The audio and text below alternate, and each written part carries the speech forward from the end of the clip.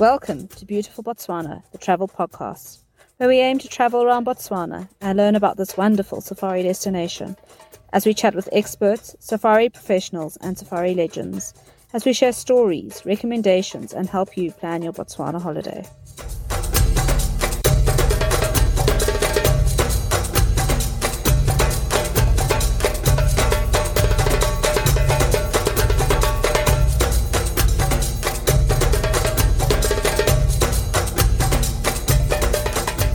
Joining me today for Beautiful Botswana is a food lover.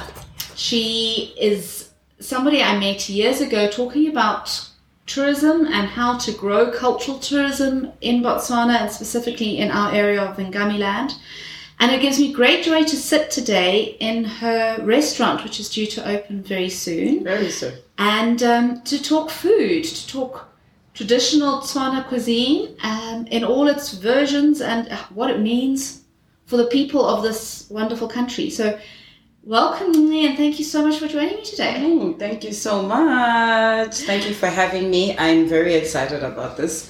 Food is something I can talk about all day, every day. So I'm pretty excited to share what I have learned and know with you today. Fantastic. And as I said, we're sitting in the restaurant, so there is a bit of background noise, but I hope that makes you feel like you as listener are sitting here with us on the corner. Exactly. In the middle of Maun, opposite Nabe Museum, just here watching the world go by, eating good food, drinking cold drinks. Oh, because the spring is just coming with some good weather, isn't it? Yeah, just enjoying the vibe that this wonderful little spot has here on the corner. Yes. So, to start, do you want to tell us a little bit about your background? What was it that got you into the food business and thinking about, and obviously food goes with people. Yeah. And sort of the people... It's the a good food thing, how you got there. It's a good thing you mentioned that food, people, one thing. For me, it started with the people first.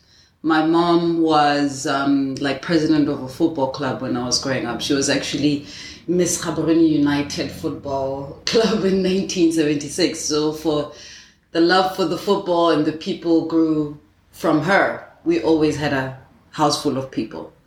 She was always cooking. And when she was tired, this was my mom. I want to eat good food. Cut this that way, 2 centimeters. Okay, start frying this, start frying that. Put in that. And then when the food is done, and I dish and I take it, she'd be like, "Oh my God, I know how to cook. I'm so good." And I'll be like, "What do you mean you are so good? I just made that." So I think it's something that I've picked up since I was a kid. My first full-grown meal for like grown people, I was 9 years. So do I really want to have a restaurant? Do I really want to do food? I don't think I have a choice. This is something that God has given me, and I think I love it. Yeah. Fantastic. And then why Maun? Wow. Maun has always been a place where I win. I don't think anything I do, I hate to think that it could be, I don't believe in coincidence actually. When I was in Form 5, I failed my Form 5 and my mom was livid. She's like, "You are smart, I don't understand." But obviously I was a kid and my head was just in the wrong things, so that's how I failed. So she sent me to Delta Waters. And she's like, "You are going there for boarding school and you are starting, you're going to go back to Form 4. So when I got to Maun, and right now, 2021, Maun is still the same, but... It's not its finest right yes, now. But then, the buildings were less and less, and it was my first time, so I was a bit scared. So I was like, oh my God, if I want to make it out of here, I gotta pass. If I want to get back to the city life. Exactly, so that's exactly what I did. But within the 3 years that I was in Maun, I fell in love with it. And I had always promised myself, I was like, you know what, in my old age, wherever, if I want to retire, I'll go back to Maun. But I didn't come to retire. I didn't ever want to come to Maun with my struggles, because for me, it was just like my holiday home. This place is beautiful and I want to come spend like leisure time here, have a holiday home. But I lost my family one after the other in 2017, 3 deaths sent me straight to the water. I was like, okay, I need tamalakane. I need to calm down. But what else do I do besides cooking? Nothing. So I came to Maung and kept going with what I do best, which is my cooking. Fantastic. And when you think about, like you're talking about your childhood and the food being so important to your mother when she was having a hard day, and your experiences growing up, as you've mentioned, when you think about Botswana culture being different from elsewhere, and before we got online, we were talking about how your name's quite unique in Botswana because of the clicks. Yeah. And that's because of your Xhosa. Let me try that. Xhosa ancestry. Yes. What do you think makes Botswana culture? Well, what of Botswana culture do you think we should be celebrating and highlighting as unique and individual compared to our bordering countries? Both. I honestly do believe that Botswana are I don't know, there's a lot of humanitarian goodness in them. I don't know if you could, how do you explain, it's what we call boboi. Boi means fear. So not that kind of fear, not fear that we fear something, but it's more like, you are humble enough to stand back, watch, learn, and then, move. That's what the Botswana people are for me. They're more about learning quietly at the back and then, striking. That's what, they have good hearts, maitseo, well-behaved manners, stuff like that. But it doesn't really, what can I say? You have to go in, you have to spend time with the people. It's not something that is apparent at first glance. Exactly. There's a depth to it. Exactly. And you have to spend time. And those who are really rooted in the culture have the time. And that's what makes the Boto part of it. To actually share about us, about what we can provide the world, basically. Yeah. And so then what role do you think food has in that? Health. Botswana food, honestly, our cultural food is very healthy in a sense that preservatives, 0. Spices at a low. Hardly any of our food do you need to spice it up, or do you need to put in fancy things to actually make it taste nice. So I think what Botswana and its food has to offer is the big health aspect behind it.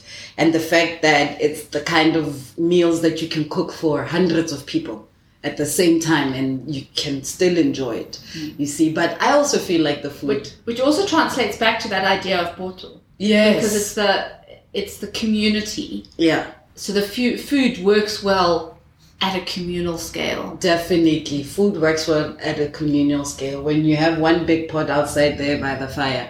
I mean, imagine you have a 4-burner stove. There's about 8-9 family members and you have to cook. And, the stove is little, so you have to use little pots. But when we're cooking outside, which is the traditional way of cooking our food, it's no limit. There's no limit. You can put a size 30 aluminium black pot in there and cook for everybody. You see what I mean? So I think that's just the beauty of the thing. And it's quick.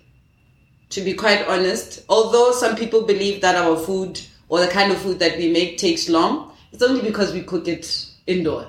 When you are outside, that pot is like an oven. The Setswana pot, the 3-legged Setswana pot is it's like a pressure cooker. So the fire is good, the pot is nice, it conducts heat perfectly, the food cooks fast, and it's good. Yeah. And then in terms of you talking about your childhood and food as a child, has your, I'm sure like most adults, your taste in food has changed. What are the things that you go back to for comfort when you're having a tough year like 2017 and you're losing family members? What of your heritage from a food perspective gives you that comfort? So, the story about food is that, Setswana food, when we were kids, we hated. No kid, from say, okay, when you're 6 months, you have no choice. They give you mutoho. But when you become about 3 years old, there comes a time where you're just like, motoho or porridge is made from sorghum.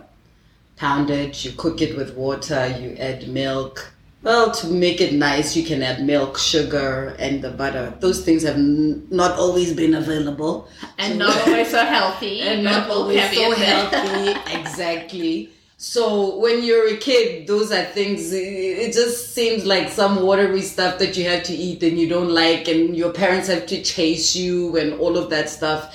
And then samp, you're just thinking, oh my God, this is just maize and what? When you're a kid, that's how you feel. And then you start growing up and you have all the fancy stuff that you want. You'll have all the Mexican food. You'll have all the curries. You'll have do this, do that. But eventually when you're sitting at home by yourself and you're like, yo, I'm hungry. I don't know what I eat, but I don't want to, have a fried chicken. What do I want? Believe me, you will want that bowl of motoho, or you will want that bohobe with seswa, because it always takes you back home. That's just what it is. It always takes you back home. For me, bohobe ba lerote. Lerote is like it's like a melon. Yeah, it's a melon, definitely a melon. But this melon you cook to get a juice from it that you make the bohobe with. So it's a bit tangy, it's a bit stringy if you're not so good at making the thing, but it's really, really nice. For me... And how do you cook the melon? 3-legged pot. Okay. Is it boiled or steamed? It's boiled. Well, you don't have to put a lot of water in it because water comes out. Oh. So what you do is that you put a lot of it in the pot, you cover, and then it will just kind of... Melons really have lots of water. And then you just take that, cool it down. So instead of using water now, when you are cooking the porridge, that's what you use. You use that liquid from the melon. So that for me is my number one go-to food. And moroho wa dinawa, which is like, to be quite honest, I've never ever seen the nawa of it, which nawa would be a bean, right? Mm-hmm. So in Setswana we call it moroho wa dinawa. So I guess in English it would be spinach and beans. Spinach, yeah. Greens and beans. Greens and beans. But I've never actually seen the bean of it. It's just a leaf. But what happens is that for the people to preserve the moroho wa Setswana, because it lasts, you can have it in bags and in the house for a long time. And is that in a dried form? Yeah, in a dried form. So it gets harvested, dried, exactly. And then they harvest it, they do the process to it, and then they dry it. So then you can keep it for a long time. A cup, like a dried cup of that moroho can actually feed more than 10 people. Like a small cup, because what it does now is just like, it just swells up. It swells up when you put it in. So for me, that bohobe and moroho together, and seswa. Seswa, a lot of people when they explain seswa, they say it's pounded meat. Pulled beef. No. Yeah, I think I would say to somebody who's from overseas listening that it has a similar look to a pulled beef. Yeah. But in terms of taste, it tastes nothing like it. It tastes nothing like pulled beef at all. It's got its own... No, because to me a pulled beef, I'd imagine it to have some kind of barbecue connotation. Yeah. Seswa is taste all of the... Seswa is salt. And if you haven't noticed, the more you cook meat, it's like... The longer you cook the meat, it's like the more it flavors itself. So if you put in like a teaspoon of salt, eventually it will taste like you've put in about 3 or 4. I don't know what that is, but this is just something that I've come to realize. This is why for me, food flavors food. Hence why I hardly put any spices into my food. So the pounded beef is different from the pulled beef. We cook it in water. It cooks all the way until it's very soft, and you use big wooden spoons to pound it if you're cooking for obviously a large crowd. I think, and it's cooked on the bone. It's boiled on the bone. Yeah, it's boiled on the bone. Also because of the marrow. Marrow is really good. That's what gives it the flavor as well. So the tendons that come with, that's what gives it the flavor. At the end, after you pound it, then you removed the bones, and that's the nice part about it. The chef gets to chew the bones. Then you get to chew the bones. I mean, when we were kids, when the fathers, because usually seswa is made by the men in the kota, like if you're not like at home, when there's seswa, and this is why it's very rare to find. Most of the time, you find that you can't you can't just walk in anywhere and find seswa. Seswa is traditionally meant for like the big celebrations or funerals or anything, and is cooked mostly by the gentlemen. And my grandfather would be there cooking, and all of us are just there waiting for him to say, "Nya, here's the bones. See what you can do." Because, as a kid also growing up, that could have been all you had. Yeah, there might not be nothing left in the bottom of the pot by the time it comes to serving the kid. Exactly. And I'm assuming that the boiling of the bones also assists in the flavour. Yeah. Because obviously the bones are almost being reduced to a stock as they cook. I mean, They definitely are. Disappearing. They definitely Soft are. afterwards. Yeah, but remember, you don't have to. It doesn't. You can only pound it when there's no stock in it. It has to dry. It has to go out, or if anything, collect the stock on the side. That's what I like to do. So when you pound it, if it's dry, you keep adding the stock again just to give it a nice moist taste. And then going back to the morojo, it's such a tricky one as a foreigner to get your head around because it is merojo of vegetables. Yes. And so it's the standard term for vegetables, but then it's also this greens category. But then there's morojo and there's morojo. I mean, they are not all the same. They're not all the same. The traditional format would be the wild spinach. Yes. And that's what you're referring to, can get dried. Exactly. That's the one. And then what else are people using at home in terms of creating the vegetables on their plate if they were to create? Honestly, morojo is the biggest thing for Botswana. And that's why there's so many different types. We've got chomolia, we've got rape, we've got, what is this one that we... Delele, there's just so many. So and then there's the spinach that's sort of the generic charred exactly spinach. The charred spinach. So there's the green for Botswana comes from morojo. Leaves.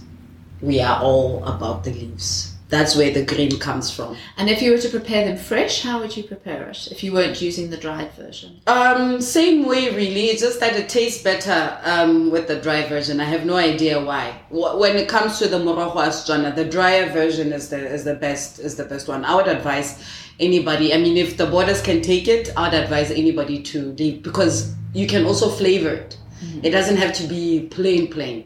My mom's helper at home makes the best, and what she does is she cooks it with minestrone soup, so it gives it this flavor that you can't even, and a little chili in there, so it's quite tasty.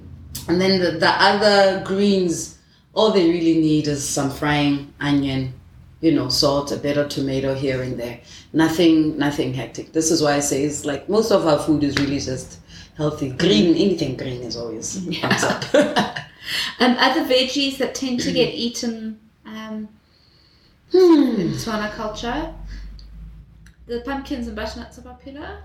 Yeah, this is why I'm very emphasizing on Botswana vegetable being green. Yeah. Because the butternut, the pumpkin, yes, they're Setswana, but they're not really in. This is this idea of there's traditional there's cultural food, and then there's sort of more African, and then there's more African food. So melons honestly are more just like an African situation. We have them, we eat them.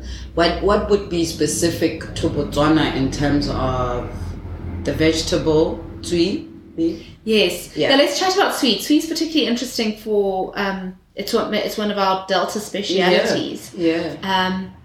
So tell our listeners a little bit about. I'm actually curious about the tswi. If there's anything that I want to find out, it looks like a potato, but does it have potato qualities?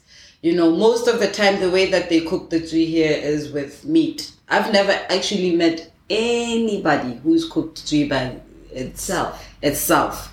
And also fish, right? Tsui is often cooked with fish. Yes. So just to take a step back, tsui is the tuber of the water lily. The tuber of the water lily. So often it's women who'll go out into the river. Yeah. And they'll basically pull... That's actually a very beautiful sight to see, when they go and harvest.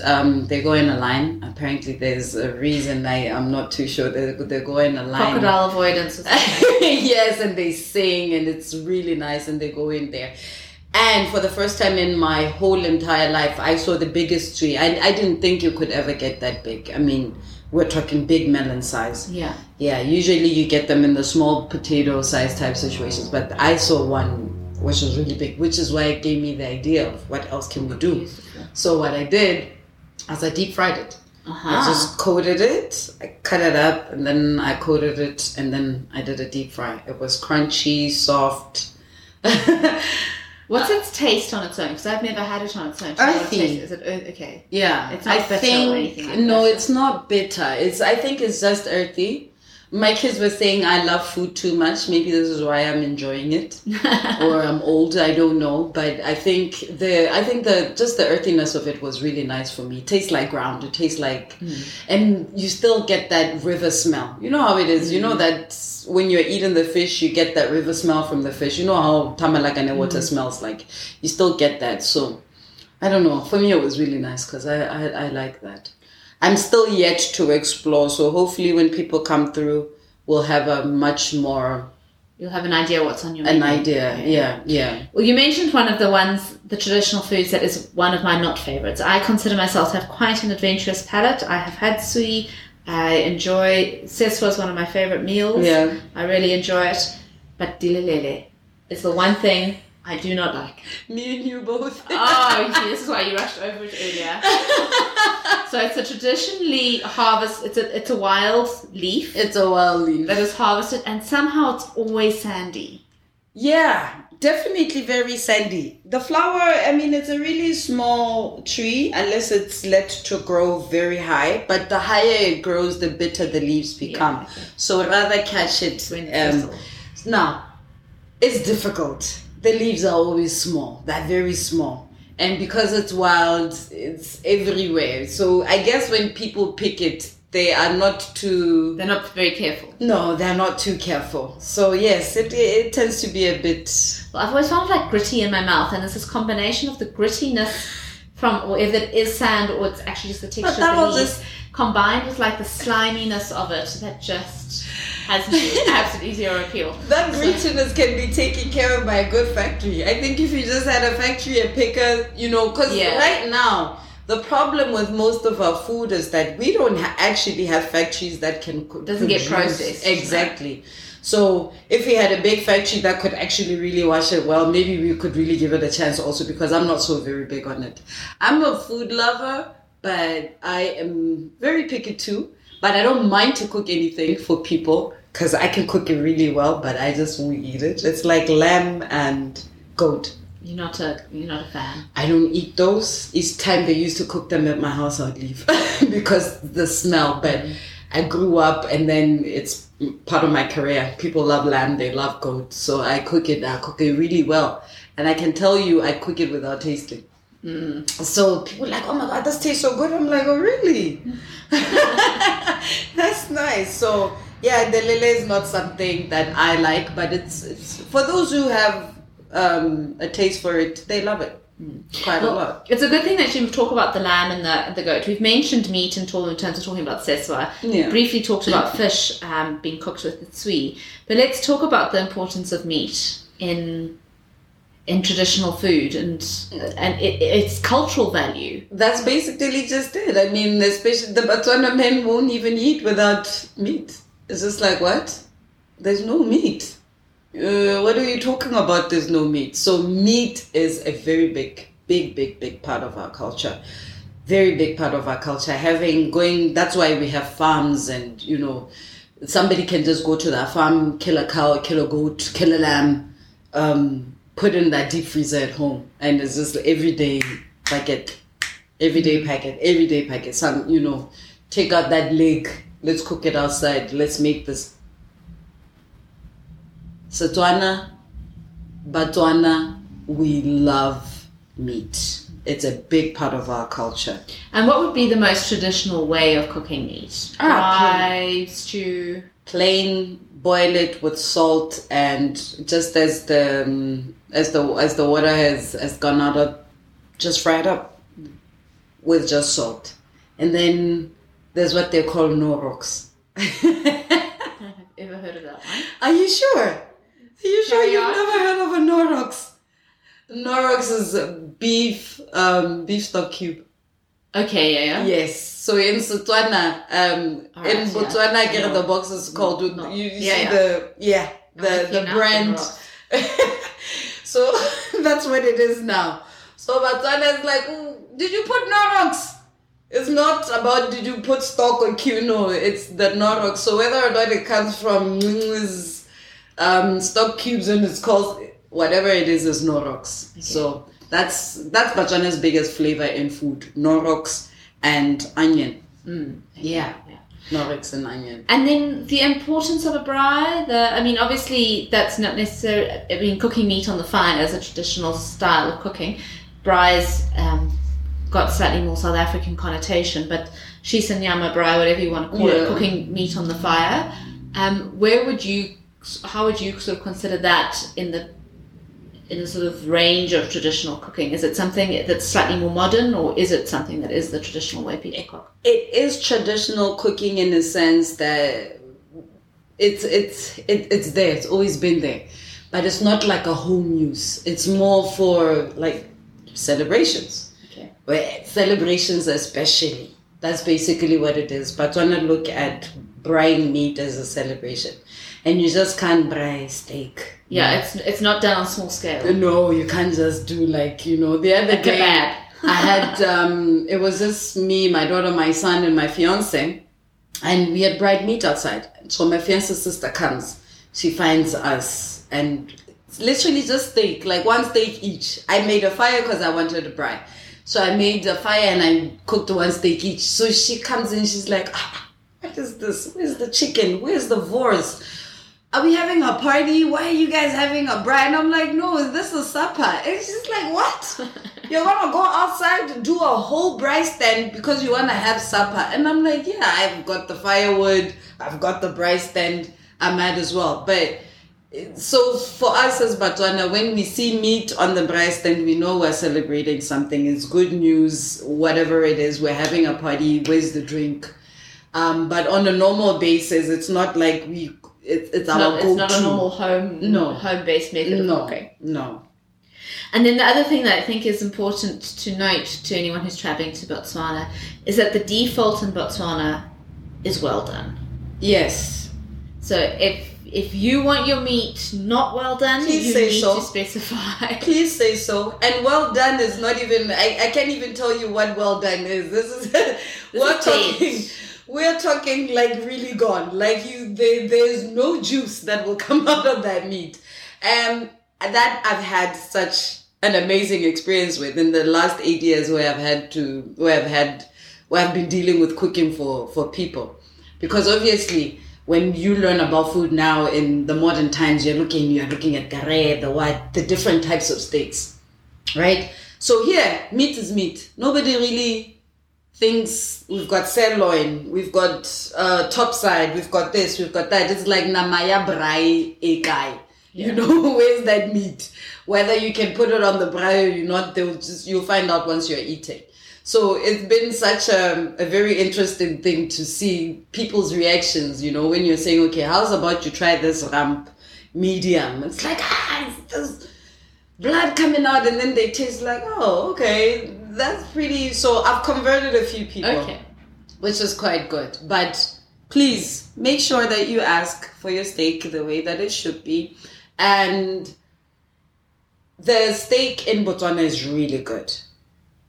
Yeah, Botswana beef's got a great reputation, and rightfully so. Very, because our cattle graze. Yeah. And as we know, living in Maun, they're free range. Free range, definitely. So you guys don't have to worry about anything. I think they're loved. Nobody really wants to hurt them. You just want to eat them.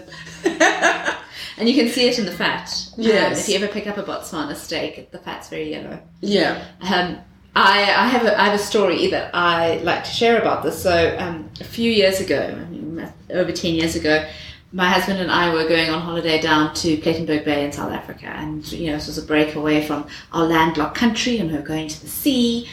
And we were staying with my aunt, and I said, well, we're going off to Emily Moon Restaurant for dinner. And she said, well, you must have the beef. You must have the steak. It's the best steak I've ever eaten in my life. So I said, well, we come from Botswana. I mean, we come from the land of good beef. And I'm here at the sea, where it's one thing we do not have in Botswana. So I'm going to have seafood or fish. She said, no, you've got to have the steak. So I said, all right, fine. We'll look at the menu. Okay. Have a look. We get there, open the menu, and lo and behold, it says there, prime Botswana beef. So I was like, anyone can try and convince me that Botswana beef is not the best, and I will try, because there it was on the menu, prime Botswana beef, and my aunt had said, the one unknowingly, that was the best beef she'd ever had. I think we pretty much have good beef. You would have to look also though for people like the butchers that you go to, your suppliers, they have to love what they do. They have to love the meat. Everything honestly just needs that kind of care. If you don't give it that kind of care, then the meat is not okay. Yeah, and you've got to use some discretion. You've got to know, like you're saying, in Botswana, meat is meat. So if you are somebody who really cares about getting a good quality sirloin, exactly, you've got to go to the right place where they're going to be able to give you because a sirloin that's been hung and cut right and whatever else. Meat is meat. I remember the first time when I heard about matured steak. This restaurant in Joburg, I actually forgot. This is matured steak, so I thought, okay, let me try it. So I tasted and I'm like, but the steak tastes like that one that we have at the Moraka. It was a bit off-nyana. I'm like, so when I got to now find out how or where the whole thing of mature steak comes from, I'm like, but we've been having this at home, man. That's that last cut off the carcass. We all familiar with that. We've been having this. So it's quite amazing though to find out that how many ways of preserving food actually that Botswana use that is actually used outside there in the world. And sometimes people talk about goat cheese or whatever. We actually make cheese at our home. It's just that it's not molded and but in the Moraka they make their own cheese. They have it, they just don't call it that, so it's also that the dairy is an interesting one, because dairy, you mentioned earlier the importance of milk in the bogobe. Yeah. In the matogo. So having milk in matogo is a big part of matogo, and it's also again a bit of a sense of being able to provide, isn't it? If you've got the money to put in for the milk. I was about to say to you that it's more about when you put milk in matogo, it means you're boss. Yeah. You're boss. You got milk, because you can't put a teaspoon or like a little bit for your coffee. You really gotta go in. So a cup of milk is taken to be gold, to be quite honest. So if you're using it, it's perfect. But if more perfect also if you are getting it directly from your own cow. And then of course there's also Madila, the sour milk. The sour milk, which is very good to make sour bread with. To be quite, I've tried that. It's so amazing. And not the one that you buy from the store. The one that you buy from the store is, I don't know, smoother. Yeah. The one that you buy from the store is a bit smoother. So the one that you just get directly from the Moraka and then you start, and when you make bread with it, it's the most amazing thing. And how would the Madila traditionally be used? Motoho, sugar, and then you eat paleche. Sometimes people just eat it as is. I mean, you don't necessarily... Sort of equivalent to how people would eat yogurt. Yeah, but it's a bit bitter. But you can also flavor it. There's nothing wrong with flavor it. Like, you can have it with your watermelon. I know my grandmother used to have it a lot with, like, red watermelon, nice and sweet, and then she would put the Madila there. Okay. So sometimes it's all about palate. You can cook with it. You can do what? I've cooked a curry with it, which was really, really amazing at the end of it. Instead of using a plain yogurt at the end, I put that Madila inside. So it was really, really lovely. Yeah. And what other dairy is found in Tswana cuisine? Yeah. That's really it. That's milk. It's milk and milk based. It's not so much cheese. But as you say, there's the goats. Yeah, like I said, most of the things that we do well, we don't name them. And they're not made into commercial products. Exactly. And I really honestly believe that if the country had factories to do all of these things, most of our food would actually really be popular to be had outside. It's just that we're keeping it so in because we feel like because there's less flavor, then people wouldn't want it. But like I said in the beginning, the healthy bit of it is what attracts us as we grow. You know, now you've tasted all of the cheesy stuff, the greasy stuff, all of that. You can now feel like, hey, my body needs to slow down a little bit. Now you start going towards, I just want bohobe and saswa. You know, it's the fact that it's very simple. It sounds wrong. It's very. I think simple is right. I mean, you think about like, so to a listener who's not, some of these terms might have come at you a bit fast if you're not from here or you haven't visited before. But yeah, there's always a huge starch component of a meal. It's either ground sorghum or it's ground maize. And the ground maize is used in a very similar way to how polenta would be used in Europe.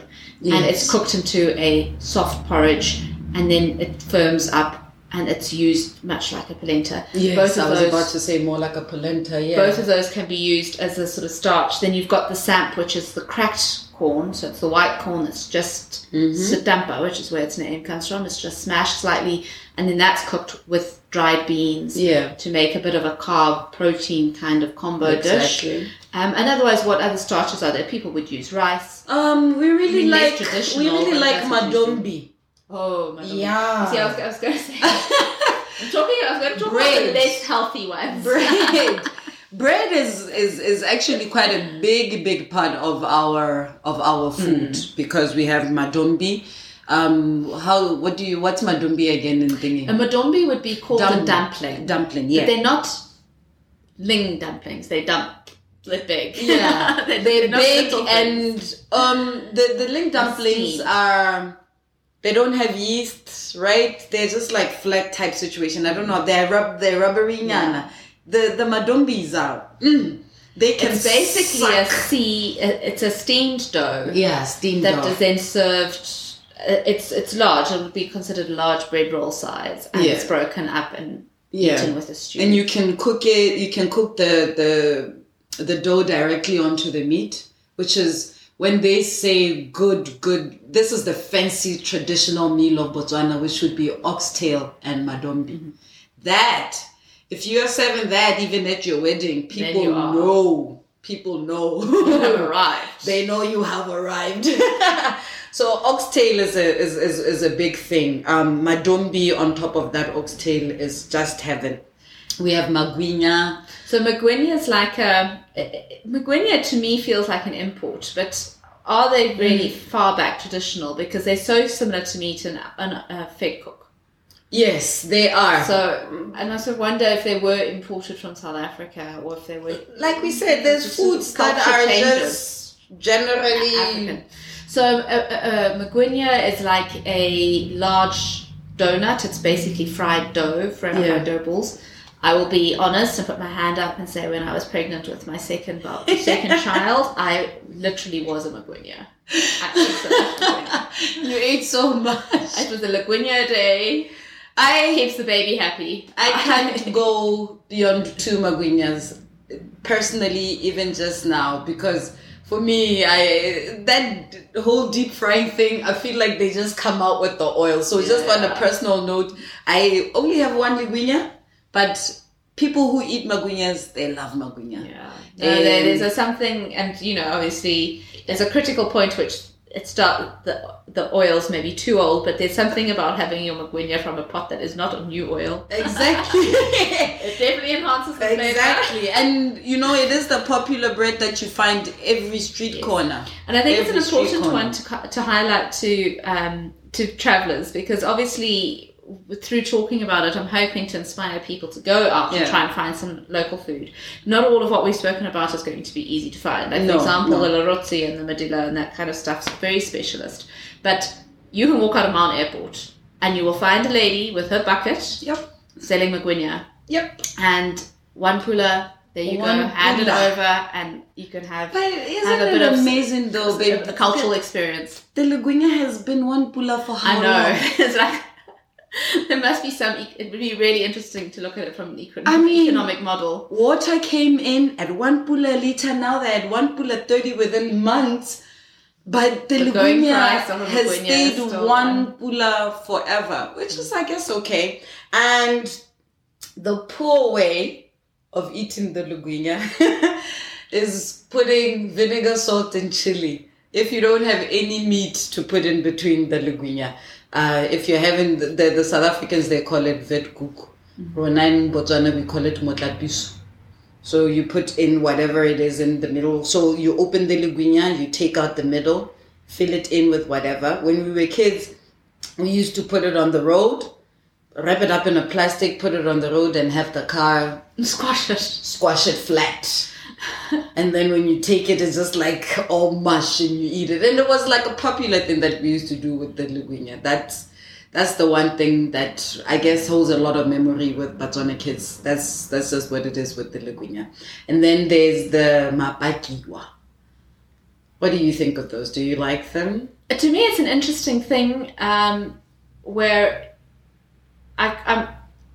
it's a good substitute for a bread roll, but it doesn't necessarily hold enough of a draw that I'll go looking for one. Exactly. If it's there, you will have it, I'll right? have it, but it's not like I go and say, "Oh my gosh, I need some." It's also a big, it's a big type of bread that you use mostly for funerals. Should I say when we're doing association? Yeah, when you are merapelo, which is like what do you call it? What do you call a merapelo? Wake? Awake, yeah. Yeah. Would be the So those are the kind of mapakiwa are served more there and more for workers because they're portable. They're easy to carry. Exactly. It's. I mean, to describe it to listeners, it's basically how is it made? It looks almost like it's made on a griddle. It's like a flat bread roll.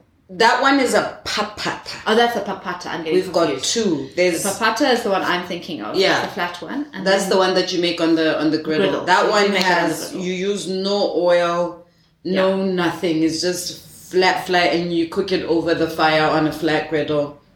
Cooks really, really quickly. It's got a really drummy sound after it's ready. It's really, really nice.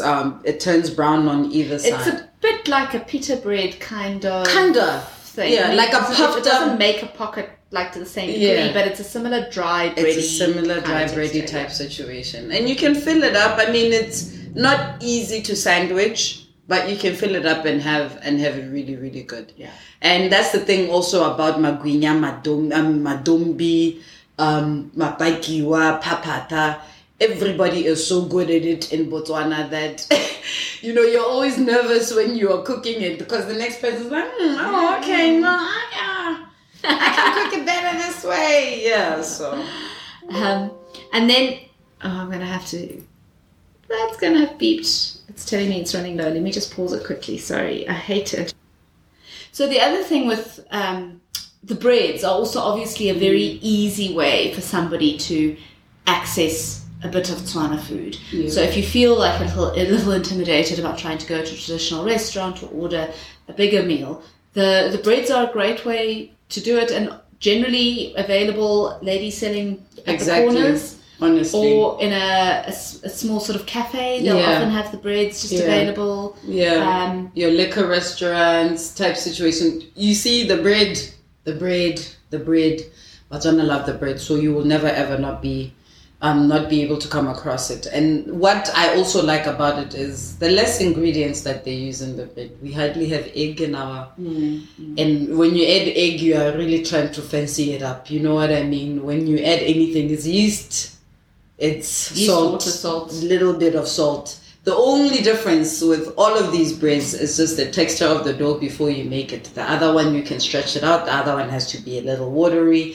The other one has to be, so that's the only difference. But when it comes to what they put inside, same, but it tastes amazing.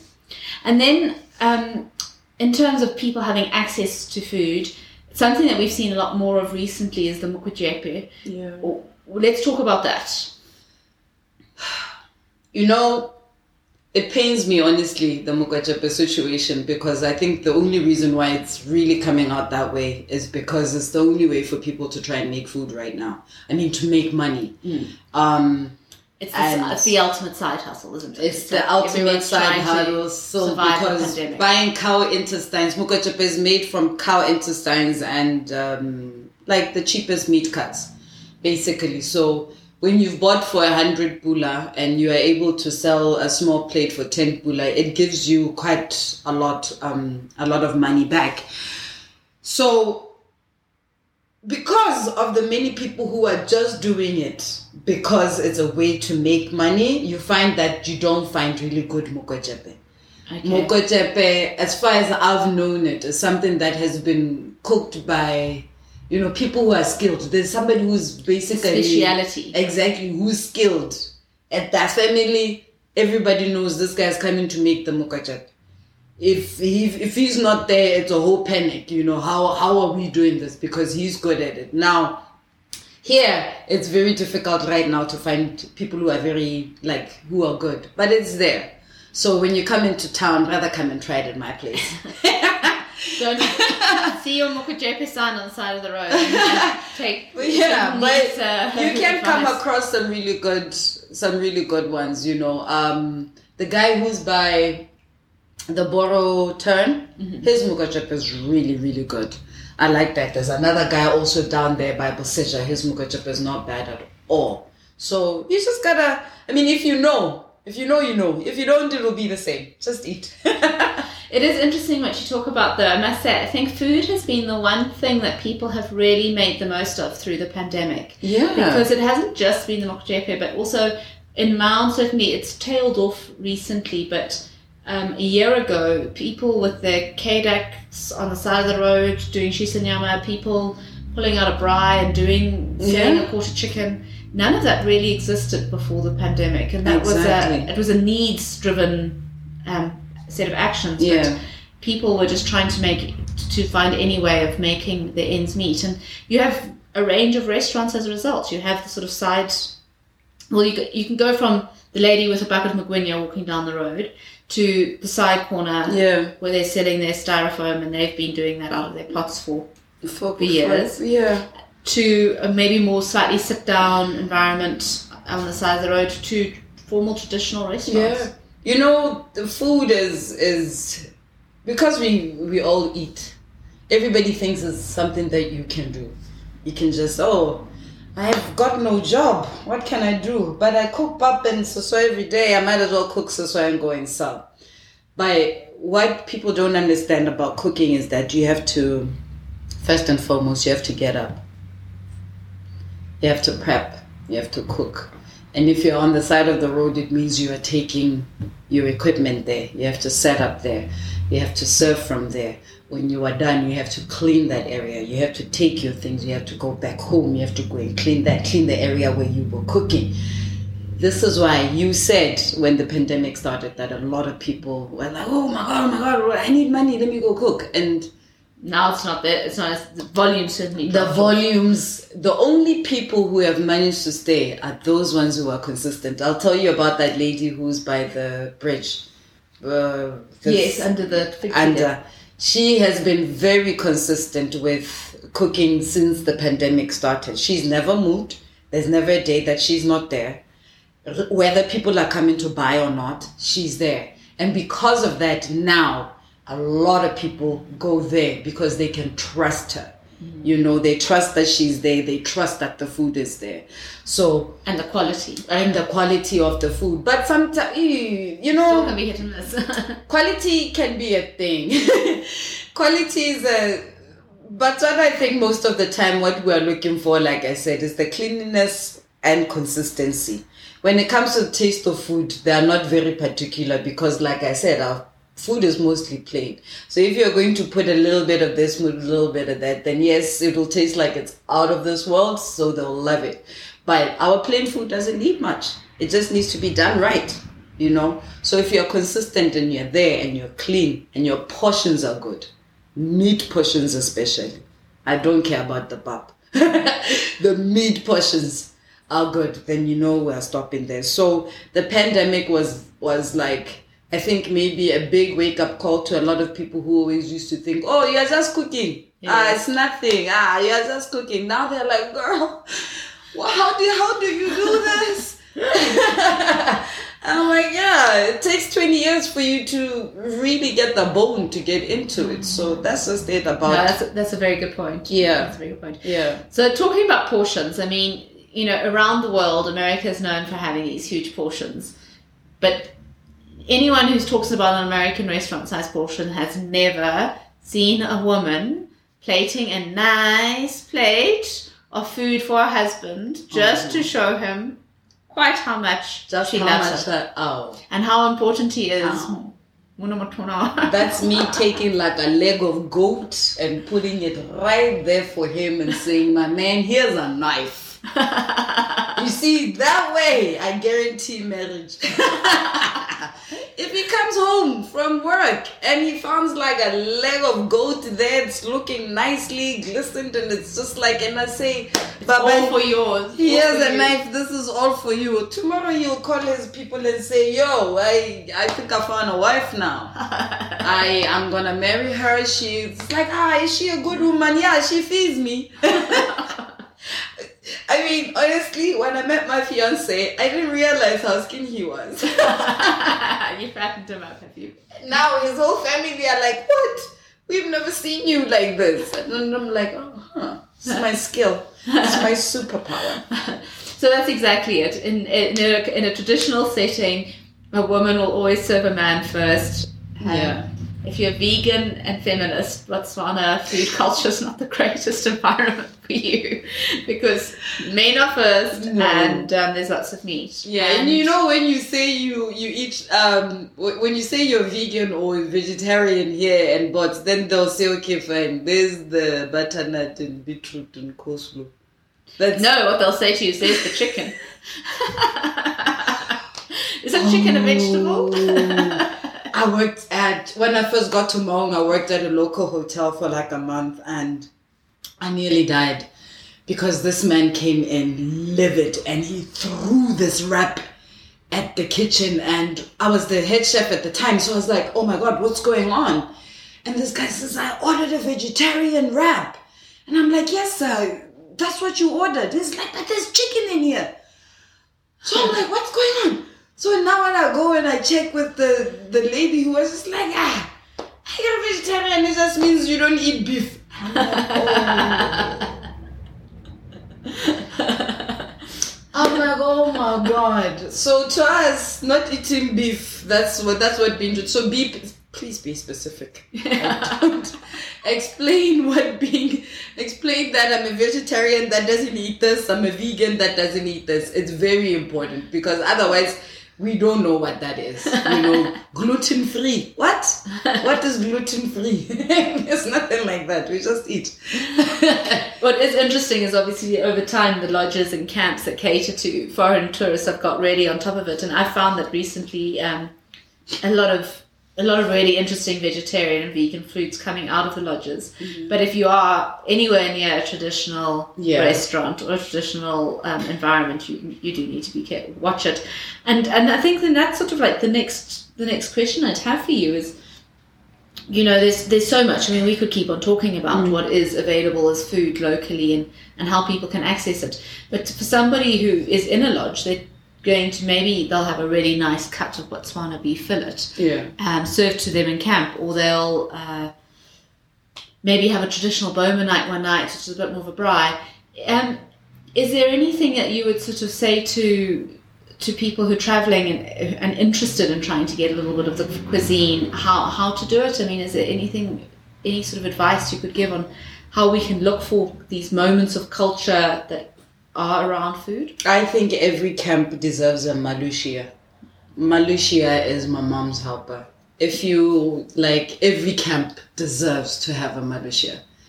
Every lodge, they can have this food wherever they want. If a fillet is a fillet, yes, our fillet will be really, really good. But if you really want to taste the good food, you need that old woman who knows exactly how to cook those sampan beans, you know, who knows exactly how to do the seswa, who knows how to do the lorote. And I think it should be food that is offered daily. You don't have to order it. Ordering traditional food in Setswana is tough. Because this is food that you cannot just prepare like cha-cha. No. So, and it's also got a very specific taste. So I think that there'd be very few people who'd be... Their digestive systems wouldn't be comfortable eating it day after day. But that's mostly when it comes to tripe, when you're dealing with like the insides. Botswana, we really love the insides. Insides of a cow, insides of a goat, insides of a chicken. We really love the insides. So... when you cook traditional food at a camp, this is the last restaurant. What I wanted to do was, on a daily basis, have small little pots where somebody can pay, say, 70 pula and is able to taste every little thing. Because like you said, it can't be a whole meal to people. And you can't just say, no, here's the tripe, here's the pap, eat. At the end of the day, if somebody can't eat that, then it's not going to be thing. But I believe that there should be a section that is dedicated to letting people know about the Setswana food. Because I honestly believe if the world really knew about the health components in our food, they would go with it. It's really tasty. Everything is an acquired taste. The more you eat it, the more you just get used to it. So because they don't know some of the textures, because that's the only thing most of the time, texture. Well, exactly. The delele is a perfect example of that. The delele, my dislike of it's got nothing to do with the taste. Exactly. Texture. It's all about the texture is the biggest thing. So if people can get used to that. At the Okavango Music Festival, I introduced ox tongue. A lot of people didn't like, oh my God, ox tongue. But by the end of those 3 days, it was just like, where's that ox tongue wrap? Where's this, that? Where's, so I think everything is all about just getting... Yeah. And I think the other thing is that there's always going to be some local food being cooked in a camp. It's just coming out of the staff kitchen. So if they aren't offering it, ask if you can't have a little bit of, what's the staff meal? Try something. I just think that it should just be there. Like, I really believe that it should. I mean, even now... when I go to cook for people in the safari, like mobile safari, sometimes I go with groups of people to go and cook. They would be specific as to what they want. So we can do that even when it comes to traditional food. Like when you advertise the trip, it should be, okay, on this trip, we're really having this traditional food. You know what I mean? We're going to try this, try that. I don't think... food tourism is encouraged a lot here. Animals are encouraged. I like the big thing. But food tourism, if we were to just get up and say, okay, now we're really going to do a whole food tourism thing around Botswana food, then when people leave, they know. In the morning when they wake up, they know they're living traditionally, so they'll have motoho, And then during the day, Kabo 11, you can have liguinya, and something, and then you have your lunch where you will have your lunch is not like the supper. The supper is where you can have like a big meal. So the lunchtime, maybe you have something light, like what can I say, musukrani, which is like Setswana rice. Yeah, you could have that and some meat. And then in the evening, that's when now you can have your full seswa, full moroho, and pap. So if people know that I'm going there to specifically go and experience Botswana through their food, then that would work. Yeah. Should be like a package on its own. And if you're not, know that if you're in Mount for a night, come here and visit Kwagni and have yourself a fantastic meal. Yeah. Cooked, sharing traditional ingredients or a variation of it, and come and explore. We cook. We've got a variation of food that's going to be coming out of our kitchens. We've been doing this for quite a long time, so I'm the one person who honestly believes in just eating. So I don't want to limit myself. You can come here. You will definitely always find the traditional food. You'll always find, people ask me, what do you cook? And I say food. So, and, put me to a test. When you get here, if you don't, my menu has a play button. Press play. That's when the chef just goes crazy in the kitchen and does whatever. So we would love to serve everybody, and we would love to teach people about traditional food. Fantastic. Well, certainly having this conversation has been enough to make me hungry and remind me of all the things I haven't had in a while, and I'll definitely be on the hunt looking for them in the next little while. And I hope it gives anyone who is coming a little bit more of an understanding of just quite how varied the food options and food choices are here, and that it certainly is something to think about when planning a holiday. It's not just your sustenance. It's actually an important part of Tswana culture. Come to Ngamiland and come and have bream. Come and have my maize rice. Maize rice is my African couscous. I love it. It's just like couscous, but it's so deeply African, and you can make it taste anyhow. So I think those are the things that I want people to look forward to when they come to the restaurant. The bream is something that I want to put out there very much. And that maize rice. It's going to be an option. Mash, rice, chips, maize rice. Yeah, I think that's great. That's fantastic. Yeah. Are you ready for the snapshot session? Yeah. Talking safaris. Let's talk safari. Okay. So, first one. What is your most precious or valued piece of safari equipment, and why? My most valued and precious piece of equipment is my 3-legged pot. That is my everything. So that is my safari equipment. When I say I'm going on a safari, the 3-legged pot is something that has to be there. And it's lid, because that's basically how I live. I use the lid to make papatas, to make pizzas, to make muffins. I use the pot for almost everything, You can cook your rice, you can cook your saswa, you can cook your stew in there. You can actually the 3-tomato oxtail that I'm going to be serving here will always be cooked from the 3-legged pot. So that is my safari equipment as a chef. Fantastic. Yes. Love that answer, and it's a very unique one.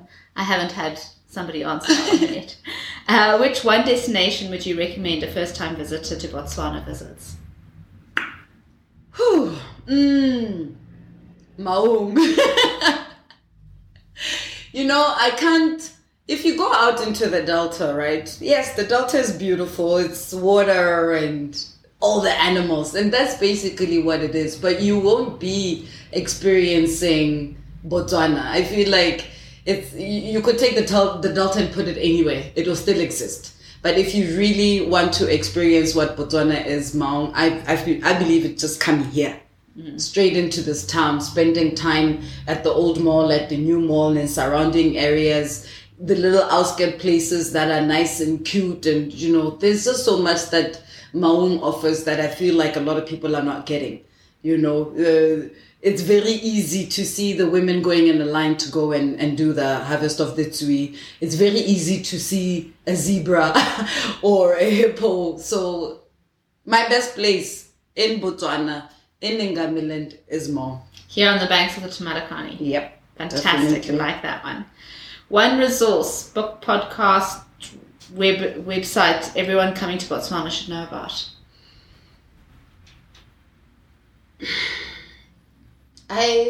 Yours? Thank you. Definitely.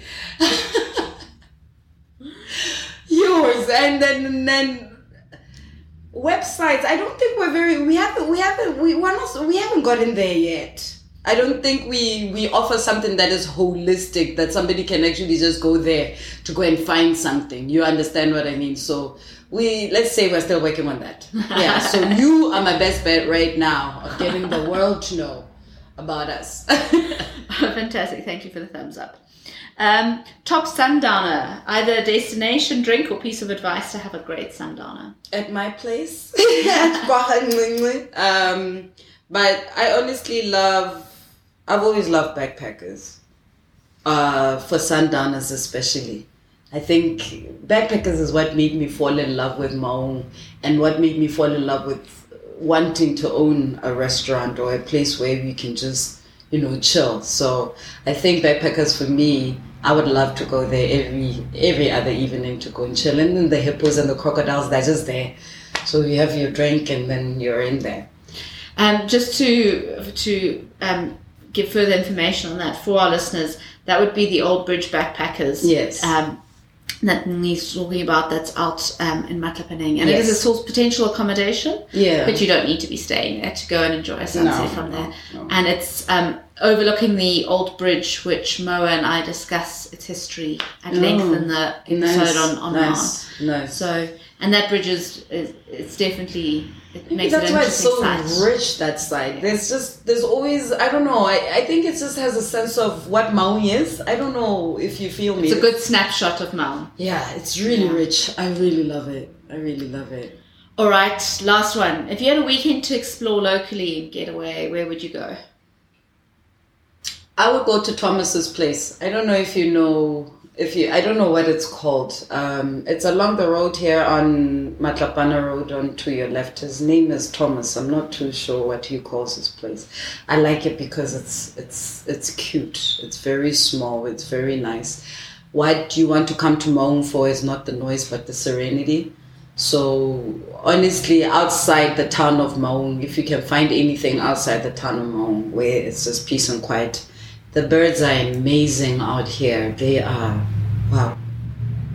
I can't even explain. Thank you so much, Nini, for your time. That's been so interesting, and all the best with what's coming with your restaurant, and wish it absolutely every success. Definitely. And I know your food tastes as good as you are enthusiastic about food. So I really would encourage everyone to come here and give you some support and see you fly. Great.